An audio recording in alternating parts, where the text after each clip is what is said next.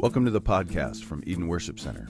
Because we believe that it is God's Word that does God's work in God's people, we want you to hear the gospel preached in the gathering of believers. We want you to read it for yourself and to join us as we think together and talk together about the sermon from this past week and what's going on in our world. You can join the conversation by sending in your comments and questions to edenwc@hotmail.com. May God cause His Word to come alive in your heart today. Well, hey, everybody. Welcome to the EWC Midweek Podcast. Pastor Matt here. I am flying solo by myself this week. Wanted to just go back over a few of the things that we talked about on Sunday in the sermon. One of the great things that we have done with this podcast is have an opportunity to go back through, think back through some of the things that we already talked about on Sunday. The reason I say that's a great thing is because so often we will hear something, whether it is learning something, whether it's hearing a sermon, and then if we're just listening to it, it's so easy for it to sort of slip right out of our mind. We forget all about it. It helps so much when you take notes. It helps so much when you go back and review things. So this has really been an opportunity for us to go back, review, talk about things in the sermon, also some things that we didn't have time to get to. So that's what I want to do today. As we look specifically in Genesis 3, so just a reminder of where we were, Genesis 3, the story of the fall of man coming in. So God has created this perfect world, and now sin is going to be creeping in the midst of God's perfection. It starts with this interaction between the woman and the serpent. And we talked about this pattern that we see. We see it in Genesis. We see it in our lives today of doubting God's word and then distorting God's word and then dismissing God's word. That's what the serpent calls her to do, is to doubt the word of God.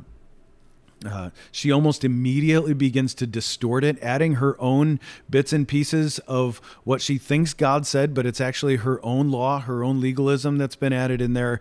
And ultimately, it leads to dismissing, just saying, okay, whatever God did or didn't say, I'm doing my own thing. And you just see this pattern in our world again and again and again, this onslaught against trusting and believing in the inerrant Word of God. In other words, that the Bible doesn't have errors in it. It doesn't have contradictions. It isn't just a man book that's been put together filled with man's rules, man's religion, but that this is divinely inspired and given by God, which is why so many times you see God's Word distorted, twisted, just a little bit here, a little bit there. Sometimes it's big and we catch that right away, but sometimes it's just a little twist, just a little bit that's not quite on. We have to be so careful, always reforming, always going back to God's word. Here's why we're careful, because if we don't think about that, what we're going to end up doing is dismissing God's word. Just completely writing it off as out of date. It doesn't apply to today. No matter what, we reject it. All right, so doubting God's word, distorting God's word, dismissing God's word. I would just encourage you, be aware of those. Be listening for those in the world around you. When you hear them, especially in the church, it should just send up red flags all over the place. We should be so careful with that. Because I don't have anybody in here with me right now, I want to just start by responding. We had a few questions from the sermon this week.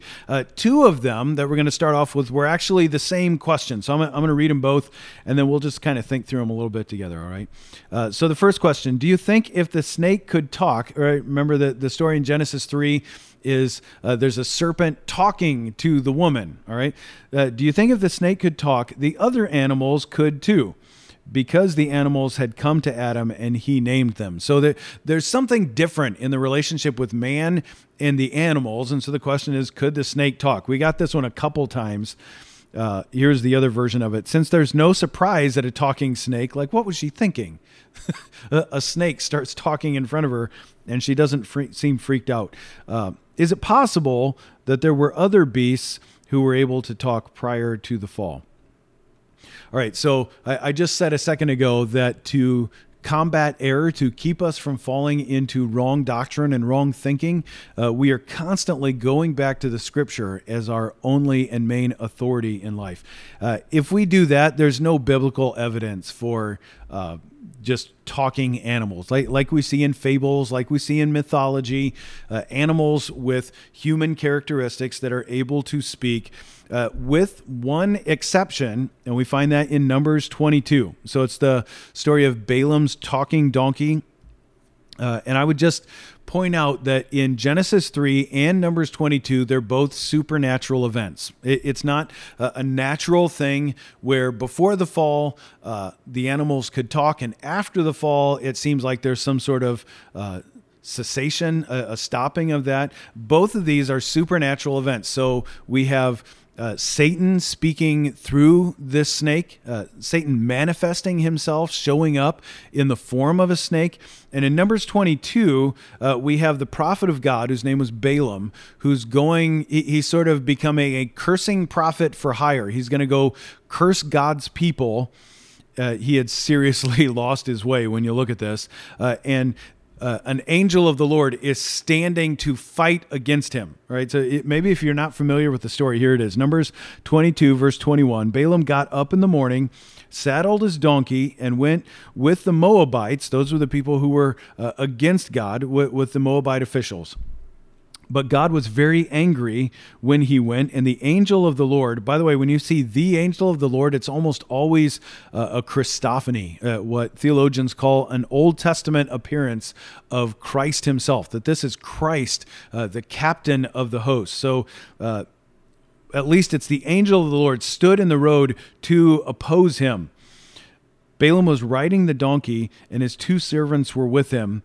When the donkey saw the angel of the Lord, now the people don't see him. They can't see the supernatural appearance of Christ, or at least this mighty angel in front of them, but the donkey sees it. Verse 23, when the donkey saw the angel of the Lord standing in the road with a drawn sword in his hand, it turned off the road into a field. The donkey said, "I want no part of that," getting struck down by an angel. And so Balaam beat it to get it back on the road. Verse 24, then the angel of the Lord stood in a narrow path through the vineyard. So the donkey veers off the road, and now he's like trampling through some vineyard. And suddenly the angel is in front of him with walls on both sides. When the donkey saw the angel of the Lord, it pressed close to the wall, crushing Balaam's foot against it. And so he beat the donkey again. That almost sounds like a comedy movie where everything that he tries just keeps going wrong. Verse 26, then the angel of the Lord moved on ahead and stood in a narrow place where there was no room to turn, either to the right or the left. When the donkey saw the angel of the Lord, it lay down under Balaam, and he was angry and beat it with a staff. Then the Lord opened the donkey's mouth. All right, so here's kind of an important thing. This is way out of the ordinary. In other words, this isn't something that's happening again and again. This is a supernatural encounter with the angel of the Lord, and so much so that God opens the mouth of the donkey, and the donkey says, "What have I done to you to make you beat me 3 times?" Here it is again, like Eve comes into contact with the serpent speaks to her, and she just responds like it's a Tuesday, like nothing is going on. This donkey talks to Balaam, and Balaam answered the donkey, "You've made a fool out of me. If only I had a sword in my hand, I would kill you right now." I love that he doesn't go, "What on earth, a talking donkey?" Like this is crazy. No, he escalates it. He's so ticked off. He's like, "If I had a sword, I would kill you with it." And the donkey said to Balaam, "Am I not your own donkey? I'm your donkey." This is awesome. Which you have always ridden to this day. Have I been in a habit of doing this to you? And Balaam is just having a conversation. No, I guess not. Verse 31, then the Lord opened Balaam's eyes, and he saw the angel of the Lord standing in the road with a sword drawn, and he bowed low and fell face down. So here's, number one, I wanted to read that because that's an awesome story. Number two, because this is a supernatural event, all right? So it's not indicative of talking animals throughout Scripture. It's actually indicates the exact opposite, that there weren't talking animals. And for that to happen, it took something significantly supernatural and out of the ordinary. So back in Genesis 3, it's actually Satan lurking behind this snake. Now, so here's one of the things we didn't really take time to talk about on Sunday, and this is the problem with familiar passages. Most of us grown inside the church, or maybe you grew up outside of the church, you've heard of Adam and Eve. That you've heard of the Garden of Eden. You know that there was some snake involved, and you know that they ate some fruit. You may be fuzzy on the details, but that you're pretty clear on. And here's what you do if you're in the church. You immediately go from snake to Satan. Snake to Satan. Snaten's not actually a word. I can't talk. I'm in here all by myself.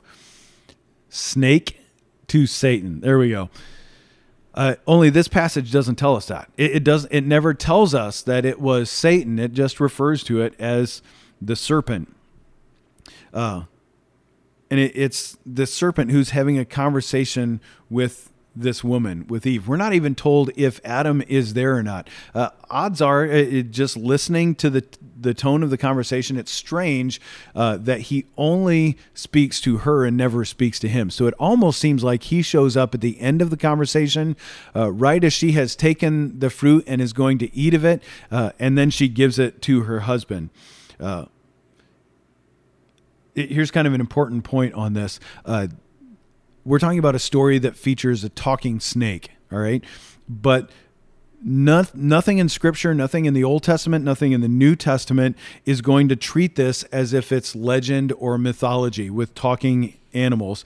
It's only going to treat it like a true story. It doesn't even treat it like it's an allegory, a story that's told to symbolize something for our good. It references this account in Genesis 3 as a true story with real people and actual events. But again, we're only told that it's a serpent. We know it's Satan from the rest of Scripture. Part of interpreting Scripture is we want to read it in light of all of Scripture. So we only know it's Satan because it's super clear in a couple passages. It's ironic. It's a Genesis, the beginning, Revelation at the end. Revelation 12, 3-4 describes the great red dragon who swept 1/3 of the angels of heaven away. The word for serpent in the Hebrew that's used in Genesis 3 and the word for dragon are actually interchangeable words. So this is something, it maybe not like the snakes that we're used to seeing today. In fact, in the curse that's put on it, we know it's something different, that it either had legs or it stood upright. Something was different. We also know how this serpent is going to end. When we look at Revelation 20, it says the angel sees the dragon, that ancient serpent. So it's going to pin it all the way back to Genesis. That ancient serpent who is the devil and Satan. In the end, he's thrown into the lake of fire where there would be torment day and night forever and ever. The good news with that for us New Testament believers is right from this first moment of sin and temptation and fall, where we're kind of half tempted to look at our world and go, man, it's all messed up. Maybe there's just no hope for the world. There's no hope for humanity. Jesus, come back and just sneak us out of here because this whole world is lost. We are promised in God's word. We know what's going to happen with this serpent. We know that he will be forever crushed by the one who is promised. And we're going to talk about it this coming Sunday, who will crush his head. Here's another interesting thought. This is our first introduction to him or anything else evil in the midst of all of God's perfection. Everything that God has made is perfect. It is without sin. It's without contamination. And now we have a character introduced who is a personification of evil himself, who is tempting God's good creation, man, the pinnacle of what God has made, towards rejecting God, rebelling against him, and leaning in towards evil. All right, so here's the second question that we got. This is a super good one. We kind of touched on this a couple weeks ago, but it's good to go back and fill in the blank. The person writes in, so God makes an entire world, all the trees, and gave them everything but one tree. And says, do not eat this or you will surely die. Here's how they phrase it. So I'm going to ask a question. A lot of people are thinking, why put them by this tree? There's a whole big world. Was it because God knew and that was just his plan? It was always Jesus, and this is a timeline for his entrance. But I still know that the question goes on, why have this tree, knowing that he, being God, would find them naked and ashamed? And then referring to the thing, it seems like this is a whole sermon built on the sin of man, when really wasn't it God's plan? It's all so confusing. So how do we understand God's plan, God's redemptive history, knowing this was going to happen, knowing they were going to eat of this tree? Is God to be blamed for what happened? Why didn't God do it differently? That was something I said a couple weeks ago. Out of the entire planet, why not put this tree of the knowledge of good and evil in Antarctica someplace? We know the Garden of Eden is roughly in the Middle East. Why not put it on the other end of the earth so that there's no temptation? All right, so a couple thoughts when it comes to this. Thinking from a human perspective, I totally get that. In fact, that's what I said a couple weeks ago. I tend to think, yeah, why not do that? So here's just a word of caution in thinking like me, thinking like this person.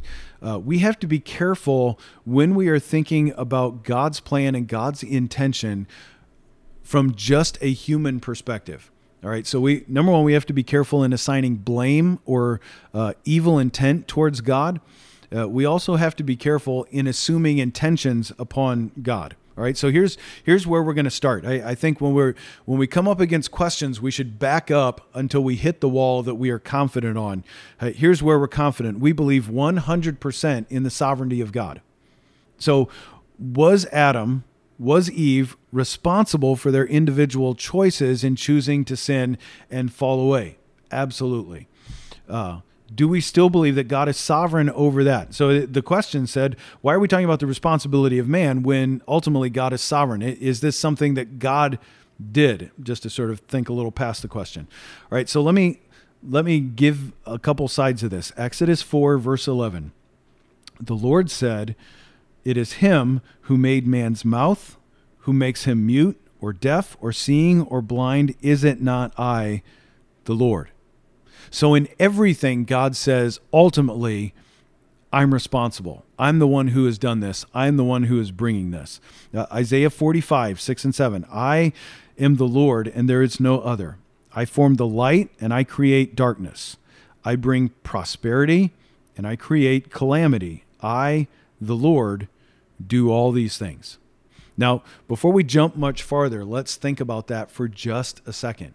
It's really easy for us to embrace the idea, celebrate the idea that God's the one who brings blessing and prosperity, who brings sight to the blind, who brings healing to the broken, restoration, all those sort of things. Yes, but God goes one step farther and takes credit and responsibility for those who are born blind and deaf and mute or seeing or hearing. That God says, I'm the one who brings light and I'm the one who brings darkness over people. I bring prosperity and I bring calamity. I, the Lord, do all these things. Now, I said a little bit ago, we got to be careful in thinking about the attributes of God from a human standpoint.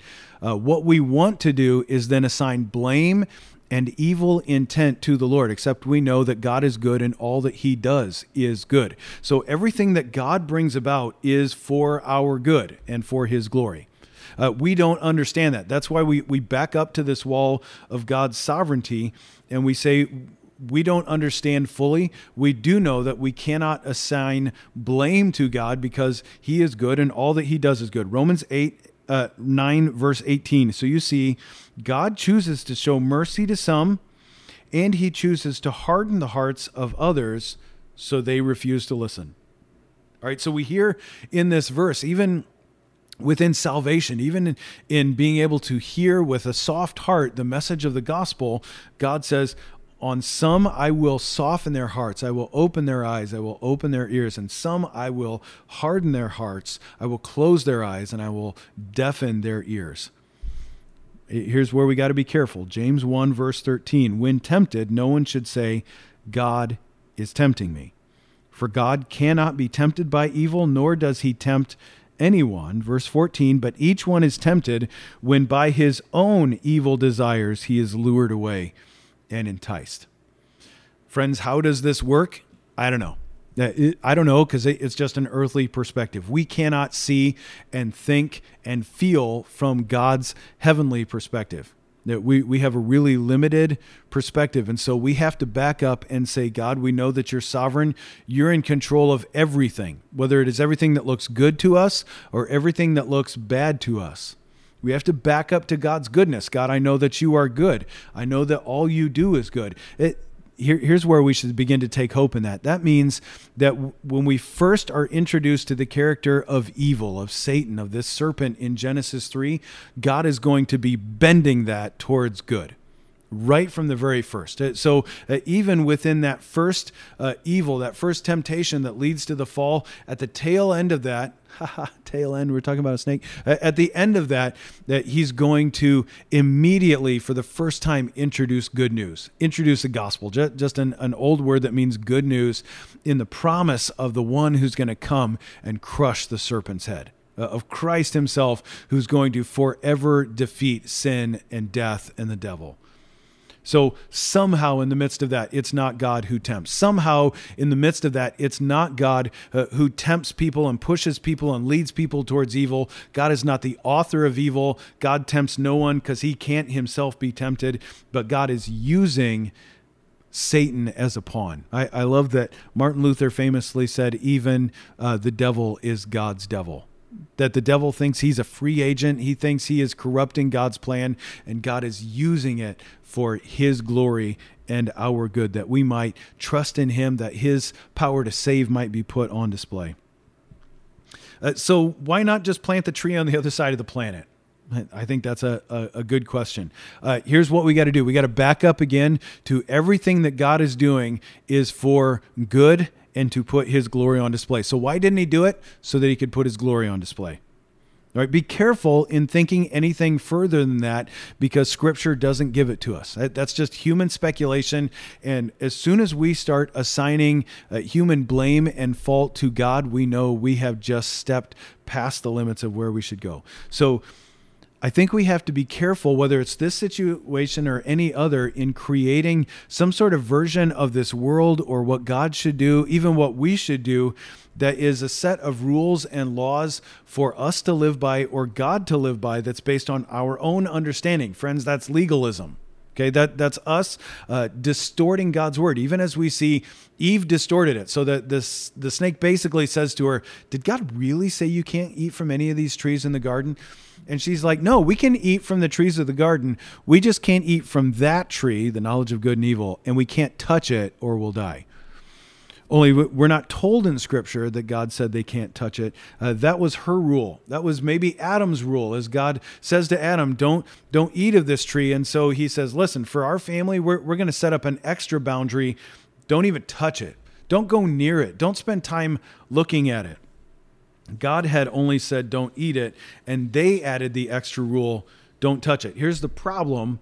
Almost immediately afterwards, we don't know what kind of time has elapsed in here, but almost immediately as Eve is retelling it, she can't remember if it's her rule or God's rule. And so she says, God's the one who told us don't eat from it or don't touch it or you'll surely die. Her legalism has already got mixed up with what God had commanded of her. Yet God didn't say that. At least we're not told that God said that. That was their rule to try and fix it, try and keep themselves from falling short. Only it's the same thing that we see in Genesis 3, verse 7, when they sin, they fall, and suddenly they're aware of their nakedness, which, by the way, did not have everything to do with it. It included, but it didn't have everything to do with physical nakedness. For the first time, they felt uncovered before the eyes of God, but before the eyes of the accuser who is there watching as well. And so they try and cover themselves. They make loincloths. It's that same desire to save themselves. Famously, the poet William Ernest Henley wrote Invictus. Many of you have heard the last line from this poem, but listen to this human desire to fix it, whether it's keeping ourselves from sinning or fixing it after the sin has come. Out of the night that covers me, black as the pit from pole to pole, I thank whatever gods may be for my unconquerable soul.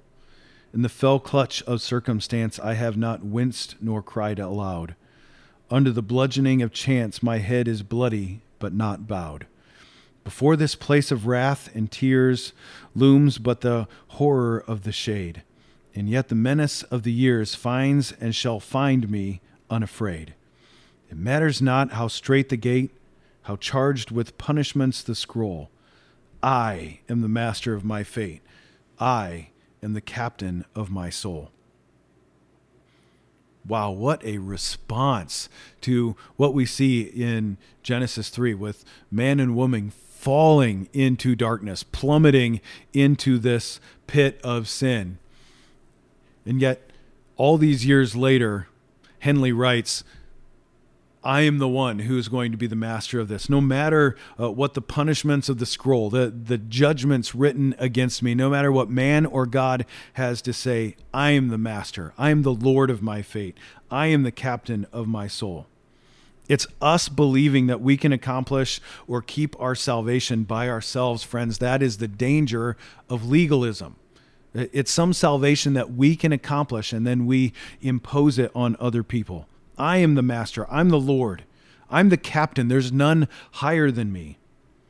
It also opens the door to the accusation of the enemy, because the serpent immediately comes in and says, you won't surely die. And she's mixed up what God has said as a clear command and what they had said as their legalistic command. She can't tell the difference anymore. And Satan is able to say, you won't surely die. And she believes it and dismisses God's word. Man, let's be so careful that we are always looking to be more faithful to the word of God, that we're not distorting it, that we may not dismiss it.